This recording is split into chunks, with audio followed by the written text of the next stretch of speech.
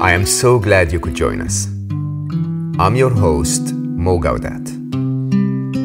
This podcast is nothing more than a conversation between two good friends sharing inspiring life stories and perhaps some nuggets of wisdom along the way. This is your invitation to slow down with us. Welcome to Slow Mo.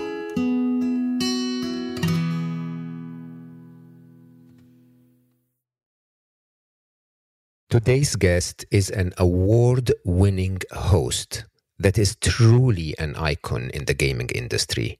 Frankie Ward is one of the most popular presenters in terms of reporting, interviewing, and hosting esports events. Esports here are all of the sports championships that are based around video games. She has an experienced career history in media where she worked, for example, as a producer for 10 years. She was a radio host. And then after producing the coverage of the BBC in the 2015 League of Legends quarterfinals, she decided that she wanted to be in that space of esports and follow that path. Frankie has a very bubbly personality. She comes across as truly excited about what she's talking about and also knowledgeable of games. And so on top of her success in hosting esports events, she also is very, very successful on YouTube, on Twitch, on Instagram, and responding to fan demands and answering questions. And she also hosts a very popular podcast called My Life in Pixels, in which she discusses her life both inside and outside of esports. Some of you may know that even though I appear to be like a happiness guy and a podcast host and a business executive and a startup CEO or whatever, I'm a very, very serious gamer. And although I don't actually participate in esporting events, I could probably say that I may have a chance if I did play professionally. At least so I think. If you're a gamer and you've been shot yesterday somewhere in a live event in one game or another, that might have been me. And even though that's the case, I may not be talking a lot with Frankie today about gaming and about esports. Of course, I'll try to give you a little bit of an overview if you're not a gamer or you're not into esports. But I think what fascinates me about Frankie is how she, as a young woman, could find her place in such a male-dominated, mostly, industry in a way that is so true to herself and her personality. And in doing so, she could actually find what she calls her dream job, the thing that fits her most, if you want. And I think this topic about how a woman can find her path and dream, as you may know, is a topic that is very, very dear to me. And I think Frankie is a great example of that. So I hope you enjoy our conversation today with Frankie Ward. I have to say, I am surprised that you didn't explain the E bit. So the E bit for everyone listening is that it's actually not there is no physical exercise happening. Yeah. Your engagement with that amazing world is through a controller. That is true, yes. I admit that part because I live and breathe gaming. So I don't even think about the electronic part of it. I just think about exactly. What makes a competitive game into an esports title. And for me, and I know other people will disagree with this definition, what makes it esports is when you actually add structure. But yeah, of course, it's esports because it is a video game, an electronic format, but with sporting principles to it, i.e. a tournament. Okay, so people who are listening who are not real gamers, what are you doing with your life? But people who are listening who are not real gamers, how can playing a video game be a sport? Are we not supposed to sweat during playing sports? Well, the easiest way to talk about that is to look at chess and to look at snooker. They're considered to be sports. So when it comes to sports, yes, there's a fitness element in terms of most of the sports that we see, but then there's also a strategical element. There is a team element. Even if you are playing a 1-versus-1 game, you normally have a coach or an analyst or a manager or an organization behind you. So you would still consider yourself to be part of a team.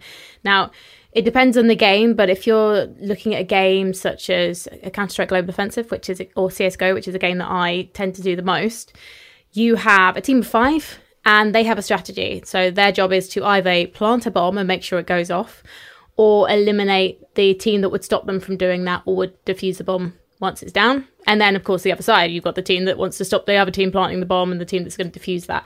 Now, there are so many things that come into play here, which is the strategy between the teams.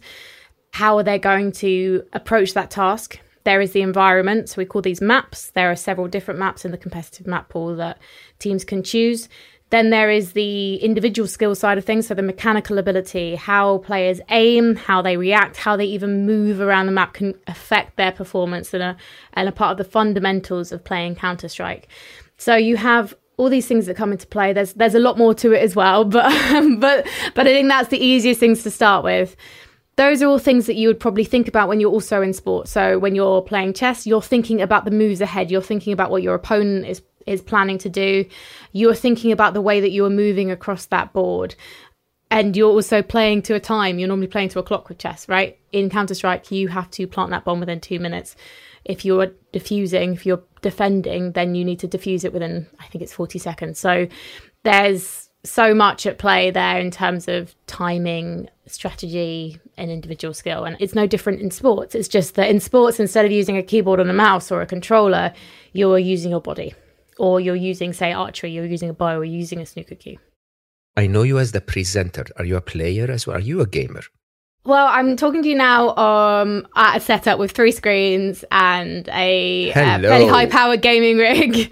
Yes, so I have an Xbox downstairs. Xbox X, I saw that, yes. Yes, so I tend to use my console for like when I want to like relax and play something like Assassin's Creed or something that I don't have to think about, and I don't broadcast to people on the internet on Twitch. But with my computer, that's where I play competitive games. I'm not very good. I play and I know what I'm watching when people are playing it way better than me and earning, $1 million for it. But I am not great at the games, partly because I didn't start with PC gaming early enough in terms of competitive games. I'd always played games on a PC. I just didn't have anyone to play them with when I was like 16 kind of thing. So I came into like multiplayer competitive gaming relatively late compared to other people in my industry. But yeah, I will definitely play games. It helps me be better at my job. I enjoy them and I understand them. Mostly I'm playing Counter-Strike, and I'm learning to play a game called Dota 2, which is incredibly different to Counter-Strike and it's very complicated. And yet I've got a few of my friends into it, and it's really rewarding and it's really fun, and it's also incredibly frustrating. But that is the life of a PC gamer. PC gamers are routinely frustrated. We're not casual in the sense that a console player can be. Not all. I don't want that to sound like it's an insult. I think console gaming is a lot more relaxed, wider market, whereas with PC gaming, you spend a lot of money on your equipment. It is like buying a car and then like taking it to the garage every year and having an MOT. You're upgrading your graphics cards. You want to overclock your CPU, so your Intel chip to get more performance. You can do things to make it run better and therefore make your games run better. You've got so much available at your fingertips. It costs money, unfortunately, so there is a barrier to entry in a sense, but the possibilities with PC gaming are just like endless. So it does become an addiction once you kind of get into it. Oh my God. So I have to comment openly on the idea of when you want to relax, you play Assassin's Creed. Like that's such a statement, because for those people who don't know Assassin's Creed, there's quite a significant amount of blood involved. But hold on. So there are many topics actually that I would love to talk to you about from that one sentence that you just said. I think the first of which is how do we have every woman on earth do this? Because I think the world would be a much better place if there was no divide. I mean, we need more women gamers. We just need more women gamers in the world. The reality is that there are not as many. Isn't that true? I actually don't think that's true, I have to say. I think it's true in the competitive space that there aren't as many women, or there aren't as many women putting themselves forward. Because when you're playing team games online and you're trying to get better, often you don't necessarily have people to play with. And so you're what we call solo queuing. So you get teamed up with random people. And unfortunately, there are people out there in those spaces who will be very negative towards women. So you can be, when you're playing a multiplayer game, so I'm going to come back to Counter-Strike multiple times, or I'll call it CS as well. So when you're playing CS and you're on a map, you're giving information to your teammates. It's a communication. Again, another sporting skill, communication. We have something called call-outs. So there are different positions of the map that you have little shorthand names for. So, for example, the easiest way is to divide the map into lanes. So you might see an enemy in mid lane, or you might see them on a bomb site that they're on the B site by default, which is like where people tend to plant the bomb. So you might issue that communication, and then someone in your team will tell you in much stronger language to shut up. And suddenly then the comments come, and it can be really difficult. So the way to kind of get around that is to find people you trust to play with. And that can sometimes take some time. But in terms of things like Xbox, PlayStation, Nintendo Switch, as well as PC gaming as well, but not necessarily... there are definitely amazing women playing Counter-Strike.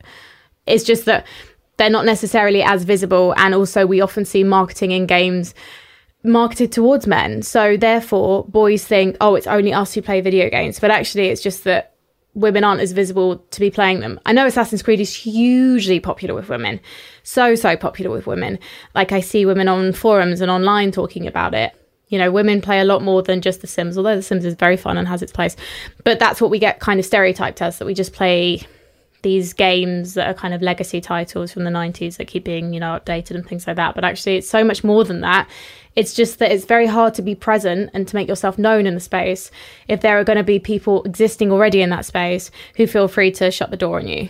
But it doesn't mean that women aren't playing these games. And actually, there are a lot of women obviously playing games on their phones who could be... I don't know if replenish your audience is the right term. That's very kind of Radio 4, looking for their young listeners who are going to become 60-year-olds and have them on in the kitchen one day. But you know, we are seeing women in gaming becoming more visible and increasing. We're seeing more female protagonists. We're seeing much more ethnically diverse casts as well in video games too. And that really, really helps, because then the people that play those games that aren't white men can come out and say, oh, I love playing this game because I saw myself in it. And maybe people didn't even know that they were playing that game. And suddenly, because they see themselves in the game, they come out and say, hey, this was my favourite gaming experience so far because I saw myself in it. And I think it goes both ways, right? So having that representation makes people feel more like they have a voice to come forward and say that they are part of this space too. So I can relate to this very, very, very openly. My daughter is a very serious gamer. I'm, by the way, legendary and in some games, by the way. I take your comment very seriously, because you were so talking about starting at a certain age and this was a bit late and so on. I gamed all my life, but I got only very, very serious about it at age 45. And I can promise you I can kick some butt. Like, I'm very, very high. What do you play? I actually play like an athlete somehow, so I had to focus. I ended up focusing entirely on Halo. Oh, amazing. Cool. If you've been in the arena yesterday, I must have kicked your butt.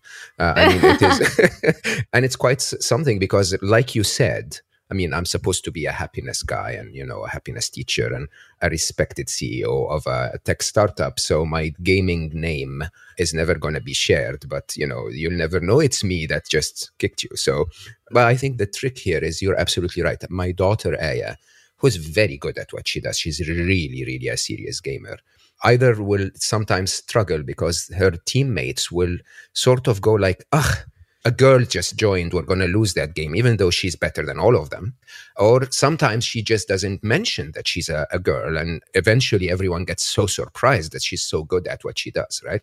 But it's definitely one more of those preconceptions that we have in our head that are absolutely crap when you really think about it, that, you know, there is something that a woman shouldn't be part of. And when I say I think we need more women gamers, it's because I believe that the industry it should open up a lot more. You're absolutely right. Sometimes the industry is just so focused on marketing to us.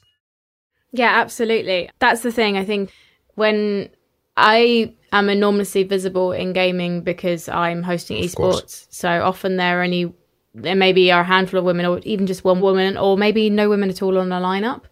And so I do feel like it's quite important sometimes for me to be there and to do the best job possible, because other women are going to be judged by the performance I do. But then there are other girls and women in the audience who see that I'm there. And that for me is the most important thing, is to be like, right, okay, well, you can be part of this space too. And so therefore, sometimes I am quite outspoken when people are negative towards me existing or other women existing, because I'm not going to like take a step back and just be like, yeah, it's fine for you to talk to me and other women like this. No, it's not. And I'm paid to be part of this space. So I'm legitimately part of this space. And you're not making any money from making horrible content, like horrible comments about me. But I'm just doing my job. So I'm going to keep doing my job. That's not going to stop me from doing it. But when I was younger, I didn't realize there was a space for me in gaming. I have been playing games ever since I can remember. I genuinely don't know how old I was the first time I played a video game, maybe like 4 or 5. I don't actually remember. But it was always a solo player experience. And it was only when I was 26, I think I was, maybe 27, when I discovered what Twitch was. And then I discovered what esports was, and I realized, oh, this is a way for me to be in gaming, was to be a producer, because that's what I was at the time. And then I ended up going into hosting as well.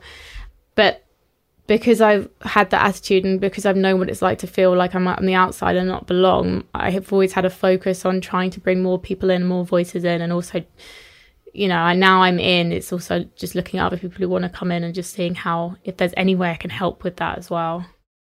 So you never expected this to be your life, right? It's like when you were younger and people told you, so what do you want to do when you grow up? You never really said, I'm going to be in esports and I'm going to be a presenter, right? No. I wanted to be an Egyptologist when I was about 8. Seriously? Yeah. Okay. Yeah, I was really into Greek myths. And then I learned about Egypt at school when I was about 7 or 8. I think I was 8. And I got really into it, made myself a paper mache Tutankhamun mask.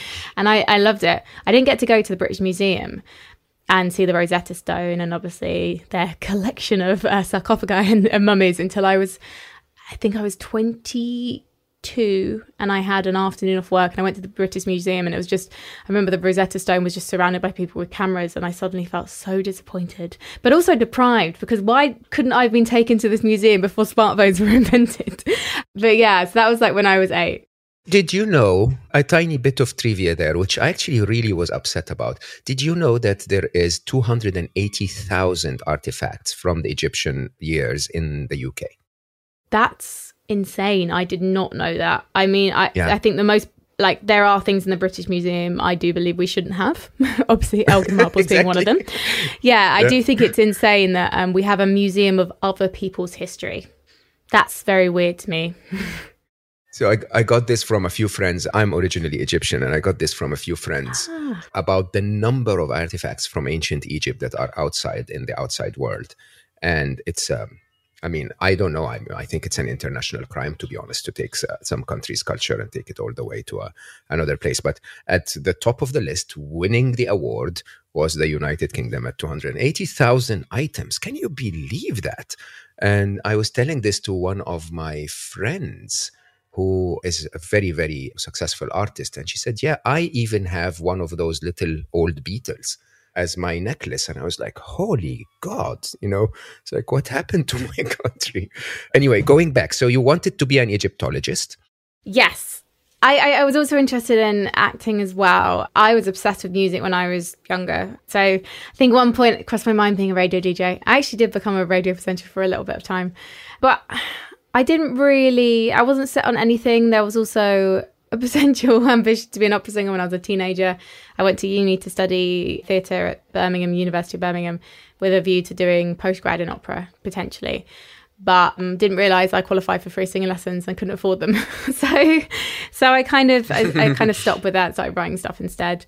And then I discovered the radio station, and that love of radio that I always had then became something I could potentially do. So I ended up actually working at a radio station before I graduated and afterwards as well. So that was really good because I learned a lot mostly in terms of producing. And I also spent a lot of time writing, and this was like 2008 when I was at uni. So I was blogging and meeting people. I wrote for a website called Created in Birmingham, and another music reviews website as well, a local one. So I was constantly around, sort of traveling around Birmingham on my own with like a MacBook which had a camera in it, and I just turn it on my interview subjects and I just interview them that way. So I was always doing something, always been busy, whatnot. A few years ago I found one of my paper diaries from that time, and it was just full. It was so full of all these things that I needed to do, and it made me very, very organized. And I'm very grateful for that time in a way, because I got started quite early with, in terms of like assistant producing and things like that. So by the time I ended up coming back to London after I left this radio station I worked for in Newcastle, I was very kind of ready to absorb more things. So that has now stood me in good stead with gaming, because I have to learn games very quickly and learn the most important players in the scene and learn about teams and just kind of understand what the most important things are about a game, because I cover quite a lot of games in esports. So yeah, I kind of ended up somewhere that feels very, very natural to me, even though I've been hosting full time for about 3 years now, just over 3 years. But it just feels like the most natural thing in the world, which is really nice. Which I think is amazing. So when I watched some of your interviews and, before we met today, you seem to be like the happiest person in the world with what you do. Just absolutely love it. And hearing you right now, it seemed that you maybe in a way stumbled upon it. It's like you never really expected that to be, but somehow along the path from being a radio presenter to, being a producer to, working for the BBC or whatever for a while. And suddenly you go like, oh, esports, right? This is it. And I think most people don't realize that. I mean, did you actually really just stumble upon it? With esports, yeah, it was because it was a project at work, and we had League of Legends, which is really, I'd say it's the world's biggest, most established esport, and they were doing a quarterfinals of their World Championships at Wembley. So in 2015, they did a tour each weekend of the playoffs around Europe. And so I think the finals were in Germany. I can't remember quite rightly, unfortunately. Sorry, everyone. But the quarterfinals were at Wembley. And so I was covering that. I built a website for it and was working with some of the commentators who were known for the game, and also sort of backstage at Wembley saw someone who's now my friend, Shox, who is the most established presenter and host in esports backstage. I remember walking past with my friend who was working on the broadcast I was doing, a presenter called Julia Hardy, and she was like, oh, that's Shox. She's like really respected, knows the game, like plays the game, like knows everything inside out about the game. And I just remember seeing her and just being like, oh, wow, cool. But the thing is, I loved interviewing, and I put myself on camera interviewing comedians, and I a sort of a music podcast when I left the radio station I used to work for, and I'd done various bits and pieces. I tried pitching to people around like BBC Three and stuff in the office about doing something to do with gaming after that project, and like no one was interested in me as a presenter. No one was interested in me for that. They couldn't see it. I wasn't like a starry person to them. I was this person who was really, really good at knowing a content management system, and I knew loads of different departments in the BBC. I was very good at kind of networking and trying to bring like commissioners in and press, and just like trying to connect all these people together when I was building websites and trying to promote shows and things like that. I was always trying to find ways to make the job more interesting for the people and then the team that I managed at one point and things like that. So I had to leave to do what I do now. But even when I went to Twitch, there was one person who doesn't work there anymore who really didn't want me to be on stage or anything. And I was only on stage when I couldn't afford enough hosts, or the show was like 8 to 12 hours and I had 2 hosts. I couldn't put them on stage for that entire time. So sometimes I would pop up, and I was just naturally took to it. So I think one of the reasons it took me a long time to do what I'm doing now is because I was so worried about what other people thought of me, and that they thought I wouldn't be as committed to my current, like the job I was doing at the time, the producing job I was doing at the time, if I was also doing something on the side as well. So yeah, I had this constant kind of battle for the couple of years before I actually started doing my job over what people thought and what it said about me. And I still kind of, actually, no, I don't have that so much anymore, because I know I'm good at my job, and my job is to tell other people's stories. I'm doing a lot of talking about myself right now, but my job when I'm paid to do it is not to talk about myself. It's to inform an audience. It's to communicate with players and get them to open up and get them to feel comfortable to tell their stories or to tell us what happened in the game, the micro and the macro, and of what their story is while they're on site, you know. And yeah, I think people can see that, so it makes it much more okay to do what I'm doing, I think. I think gamer to gamer, I think you're born for it. Like the way you speak about it, the passion you have for it, it seems to be one of those moments where fate meets the right person. It's like, okay, where has she been? This should be the one that Kempston talks about, Counter-Strike or whatever. That's the one. Like, yeah, book that one, put her on stage, make the shows long. It seems right to me. But I don't think everyone gets to achieve those dreams. So openly, Frankie, if you were to tell young women, young men about a path to finding the job of your dreams, what do you think you've done right? You must have done something right. That's a good question. Oh, God. What? I think one of the main things was not burning bridges and always being open. And I was really lucky. I love that. Thank you. When I was younger and I was in Birmingham and I was going to all these gigs and stuff, people spotted that I was there a lot. And then they wanted to know who I was because they were there for a purpose. They were there to review gigs and things. So they were like, why is this girl at these really random bands in the Academy 3, like the small 60-person capacity venue, not the Academy 1 where, you know, the big bands are playing. Like, why is this girl like watching a load of local bands like 3 nights a week? And so people spotted that I wanted to be there. And then when they actually spoke to me, I was enthusiastic, and then they wanted to give me opportunities. And so I took those opportunities, but I also made sure that I did what I was doing really well to the best of my abilities. And so if I moved onwards, I could always go back to those people and they could also come back to me as well. So I think that's been really important. And it's so funny, like seeing people that I sort of met a decade ago come back into like my life in some ways and things like that. So I think it's quite a small world, it turns out. And so, yeah, just having that integrity and making sure that you are enjoying what you're doing, because if you're not, then maybe you should look elsewhere and find the thing that you want to do. But I mean, I started hosting full time when I was 29 because my job at Twitch, I really enjoyed the people, I really enjoyed the job. I love the people I worked with. I made good impressions on production teams and I had a good reputation by the time I did leave, and they made people redundant. So I had my safety net removed, right? That I emailed some of those people that I knew, and I never would have done this while I actually worked for Twitch. But because I had a good relationship with them, when I left, I emailed and said, I've now left Twitch. However, this is what I want to do next. So here is what I'm like on stage, and if you've got any jobs you think or any roles coming up soon you think I'd be good for, give me a shout. And then I got booked for shows like quite quickly. But I also set myself a goal. So I was made redundant it was like bank holiday weekend, it was basically the day before Good Friday in 2018. And so I had to leave the office straight away. Already started sending emails to some contacts I had, called my dad, got my moaning out the system, just like about leaving, you know, because it was a hard moment. Of course, it wasn't easy. And then I went and hosted the last episode of show I'd been doing for like some cable TV station called The Jinx every Thursday night. So I'd go to the office, do my job, and then I'd literally go to the studio, get my makeup done, rehearse, and then do a 2-hour show, which was great. It gave me live experience. So the timing worked out really well. So it was a really weird day. But I said to my partner, like, I've got savings. I was very fortunate. I just sold a flat I had shared ownership on, so I had some savings. He was like, if you can't pay me rent for a little bit, then that's okay as well. And I said, okay, I'll give myself 2.5 months to see if I can get the work, to see if I can make headway in this industry.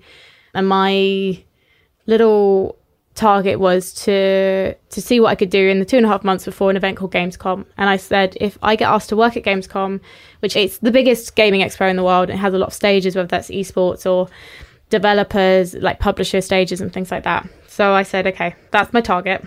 And yeah, to be honest, within about a month, I knew that I was going to be okay. Yeah, I had about a month of not doing too much, just prepping.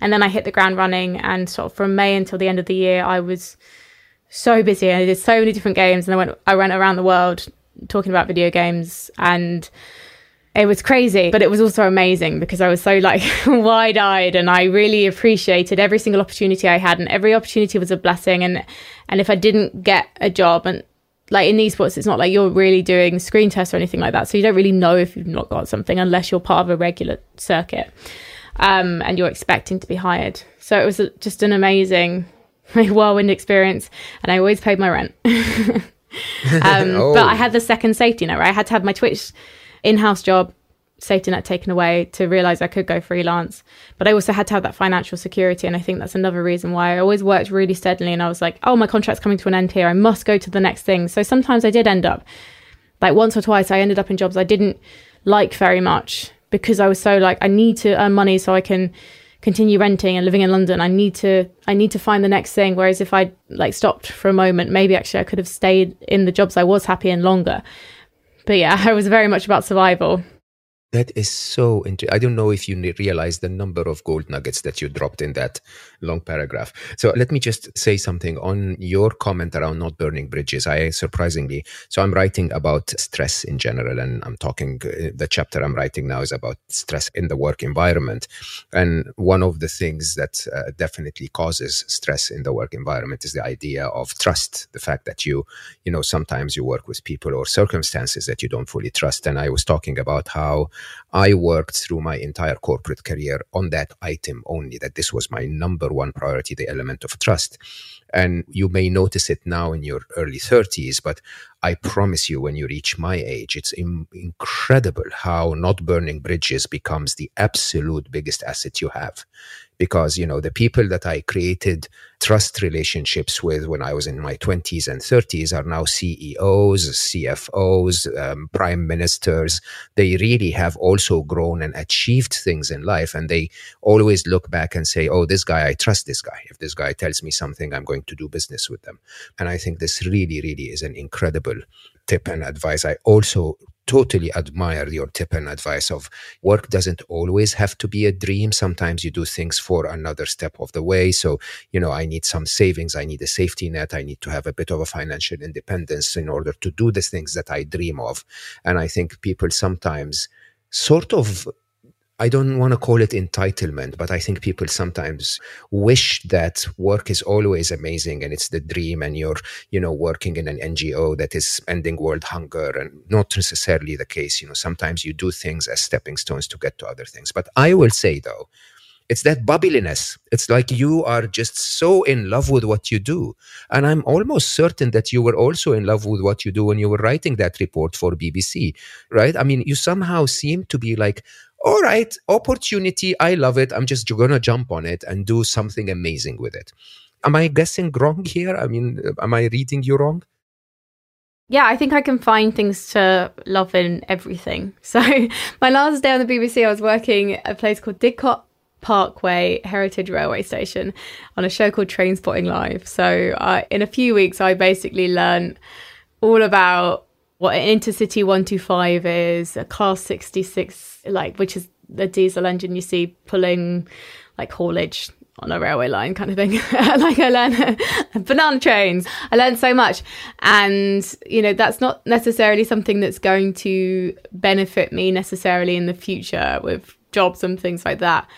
But I threw myself in head first because I think that people respond to you better and they tell you more. So you learn more, you gain from that. And then you can also enjoy when you're like working antisocial hours and doing a live blog for BBC4 on this show with no Wi-Fi, like no proper Wi-Fi from a 1950s rail carriage on site.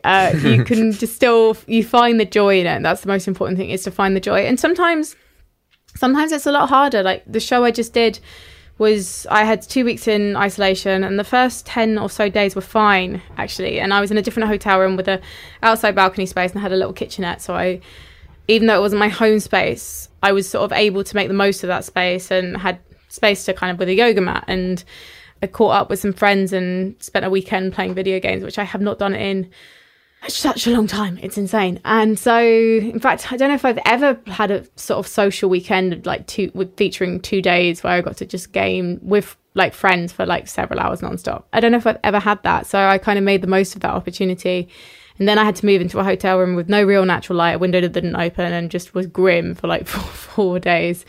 And that was suddenly a lot harder. It was harder to find the joy in that. But I had to do it to do the job. But I was so... When you know what you've got something to look forward to, it's easier. So, but in those 4 days, I sort of read some rules and was like, I'm not going to get to actually talk to any of the players that I'm looking forward to seeing in this hotel bubble environment, because we're not allowed to really associate with them. So I'll maybe see a few of them at the interview wall and stuff like that.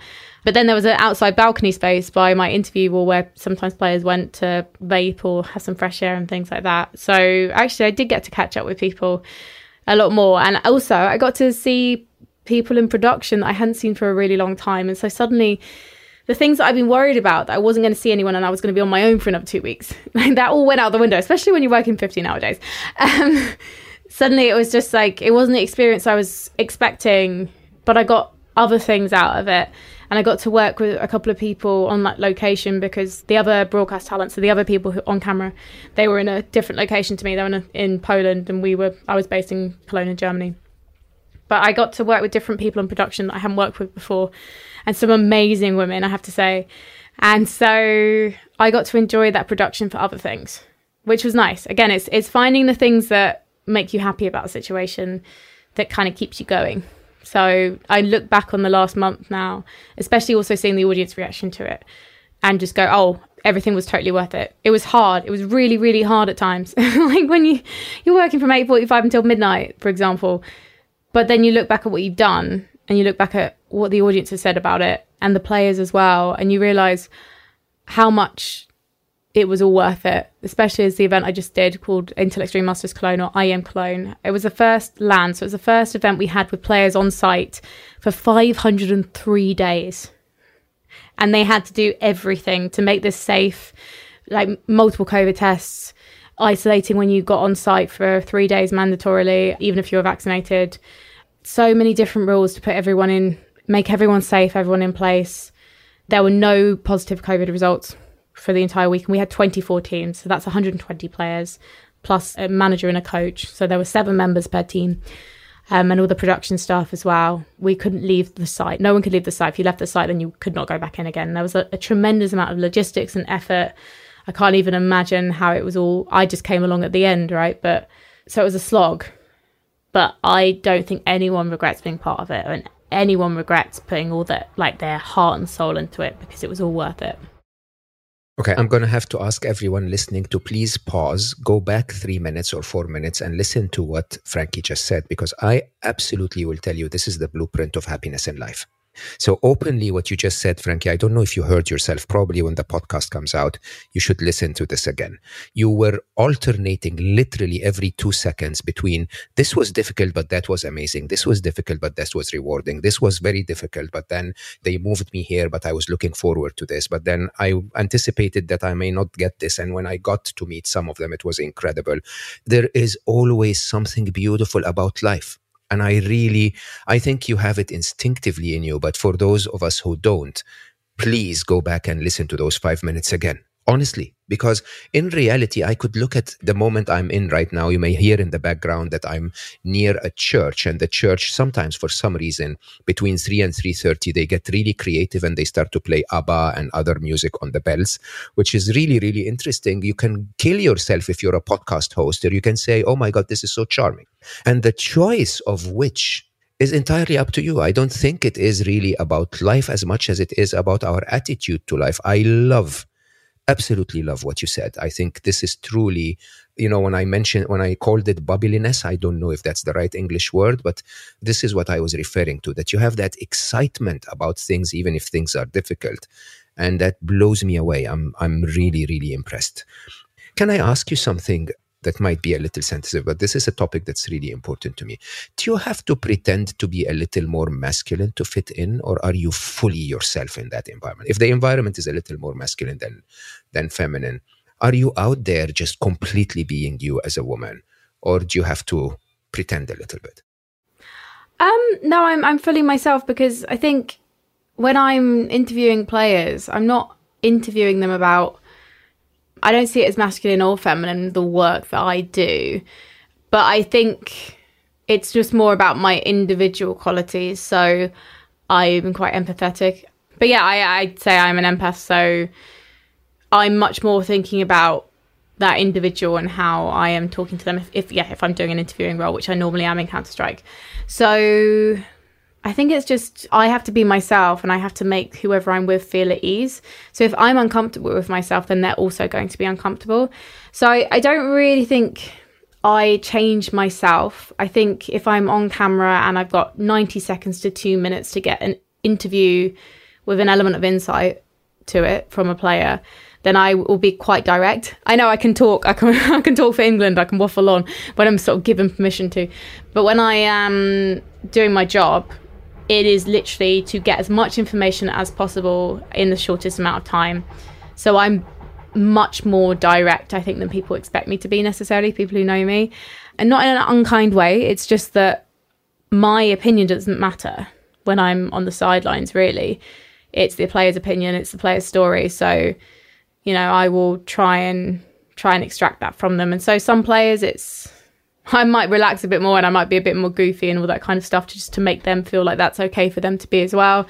And with some players who are maybe dodging questions and things like that, and my questions are always fair. I don't think I give anyone like the easiest ride in the world, but I'm also not harsh either, and I'm not overly critical either. But if someone is dodging a question and things like that, then I will question them about why, and I will pull them up on things as well. And I've been doing it for a couple of years at least, and people respect me for that. I think that's the most important thing, is knowing that you have the respect of the people that you're working with. And yes, it is a very male dominated environment, but there is absolutely no point in me pretending to be someone I'm not, because that doesn't get you anywhere. And I do often get asked like if I have a different persona on camera and things like that, and I really don't.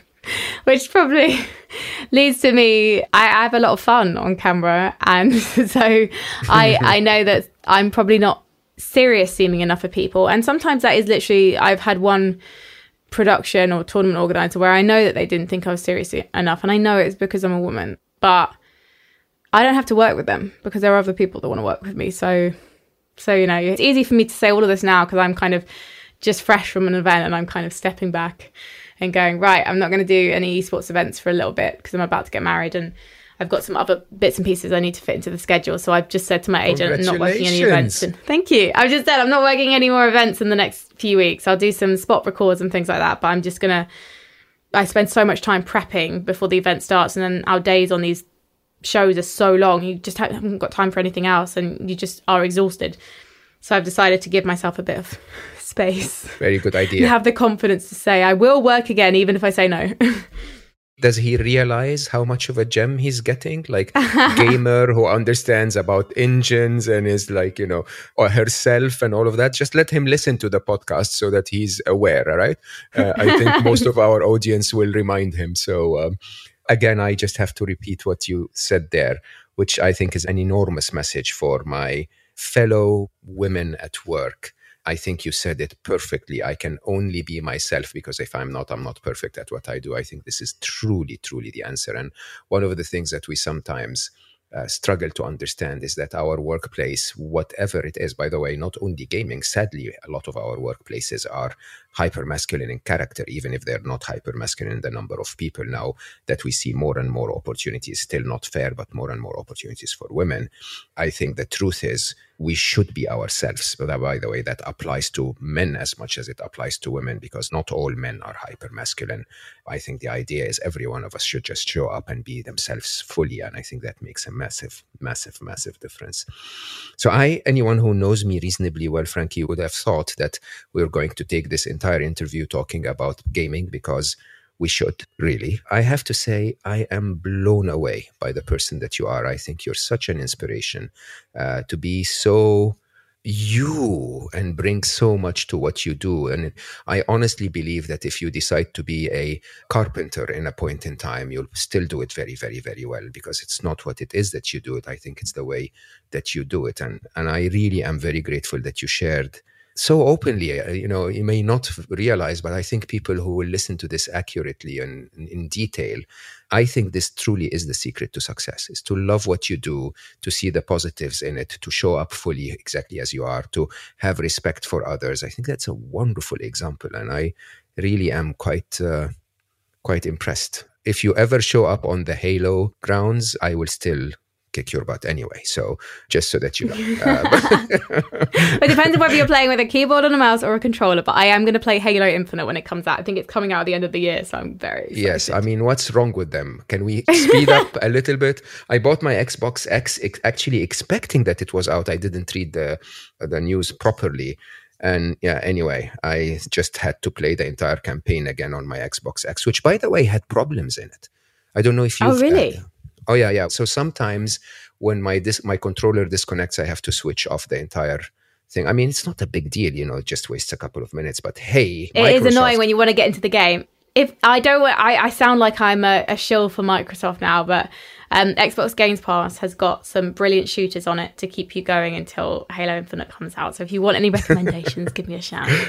I am actually willing to take recommendations. I have to admit, I've been literally training like an athlete. So I do 45 minutes a day. So I keep trying to beat my own scores, right? And it gets to the point where it really is not any more strategy or thinking or whatever. It really is just how in tune with your controller you become, right? And so I really am stopping. I'm really practicing like an athlete. I would practice the same levels over and over and over and over and over sometimes just for the skill of it. But yeah, recommendations truly welcome. I will say one game that's coming to mind right now, Mo. I hope your listeners don't mind. There is an indie game. It's called Katana Zero. Now, if you don't mind blood, it is a retro style, so kind of pixelated. I think it's like 16-bit kind of graphics, but you can tell it's so modern cool in the way it plays, but also lighting effects.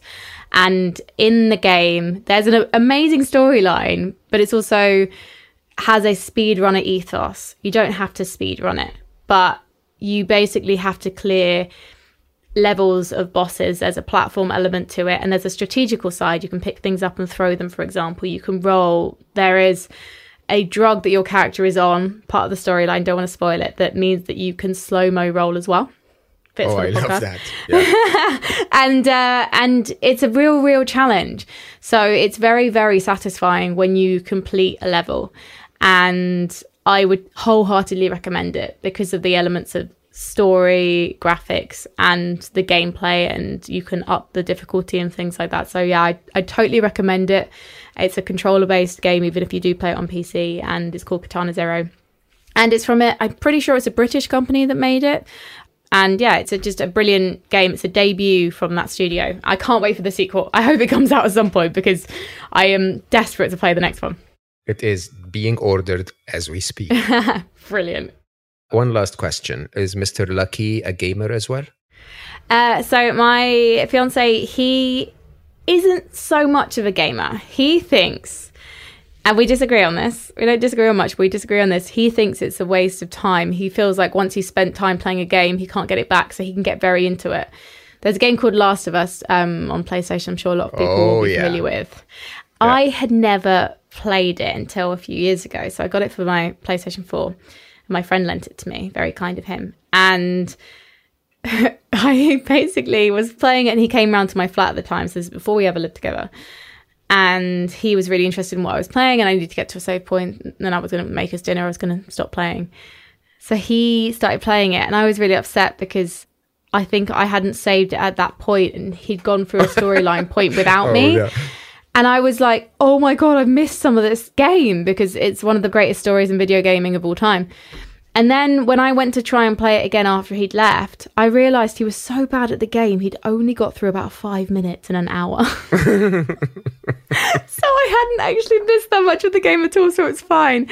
But we played a couple of games. We played Watch Dogs Legion, which came out at the end of last year. We actually played that together. So we'd pass the controller and do missions and things like that, and it was great because you're driving around London, so the end of one of our roads, we don't live on multiple roads, we just have one, but the end of our road is in the game, and then you kind of drive up it and it sort of diverts, but so you never get past our house. But it's amazing just driving around London and like my friend's flat, like the outside of my friend's flat was in it and things like that. And I love that about it. It wasn't the greatest game. I don't think it's an award-winning game, but it was a great game to play and kind of chill out and relax and to also do it as a couple as well. So I think that's sometimes what I want from a game is it doesn't have to be multiplayer to still be social. But it definitely is good that you can beat him, isn't it? I mean, like... Oh, yeah, definitely. Yeah. It's well, I mean, he's beaten me in other games as well. It's so cliche if the husband was a better player. Yeah, exactly. Do you want us to edit this out, by the way? I mean, I am fine with it. He's definitely better than me at some things. There was a game we played together, which was called No Way Out, where you play brothers escaping from prison. I don't want to spoil any more of it, but there is one competitive element that comes in at the end, and he did win that, which is very upsetting for me. I thought it was very insensitive on his part. For a while, I think you should play it again in the wedding and just show everyone, who's going to win. It's a 5-hour game, so why not? Why not? We'll do our vows. We'll literally do the vows in increments while we play this game. It's great. Yeah. Frankie, I think you're amazing. I truly and honestly have enjoyed this conversation tremendously. I think you're an example to follow about following your dreams. I think you are so authentic and genuine in presenting yourself that probably a lot of people should be inspired to think about that. For all of you, listening, I really think that beyond the story of what Frankie has told us is somehow a secret map in a game for how to go from trying to discover what your dreams are to actually living your dreams to the point that you would tell yourself, this is the job that I really, really want to do. And I think part of it is that genuine approach to taking everything with an excitement and a commitment and a respect for people that have definitely been inspiring me through this conversation. Frankie, thank you so much for joining us today. It's been an absolute pleasure. Thank you for having me, Mo. Likewise, it's been lovely to be told I'm a nice person. I've enjoyed it immensely. You really are. Once again, for Frankie and for all of you, if you ever show up in Halo, the one that killed you is me. And at the same time, I will say, if you've enjoyed this and it gave you a view of something that you have maybe not been exposed to before, esports and the place of women in that very interesting industry, share it with others, maybe rate the podcast 5 stars, and do spend some time actually gaming, because life truly in so many ways is a game. And while I believe that gaming too many hours a day or playing whatever the game that you play is might be a waste of your time, a few hours of fun every day is definitely a very healthy thing to do, because it doesn't really matter how much you have on your plate today, there's always a little bit of time to slow down. I love you all for listening, and I will see you next time.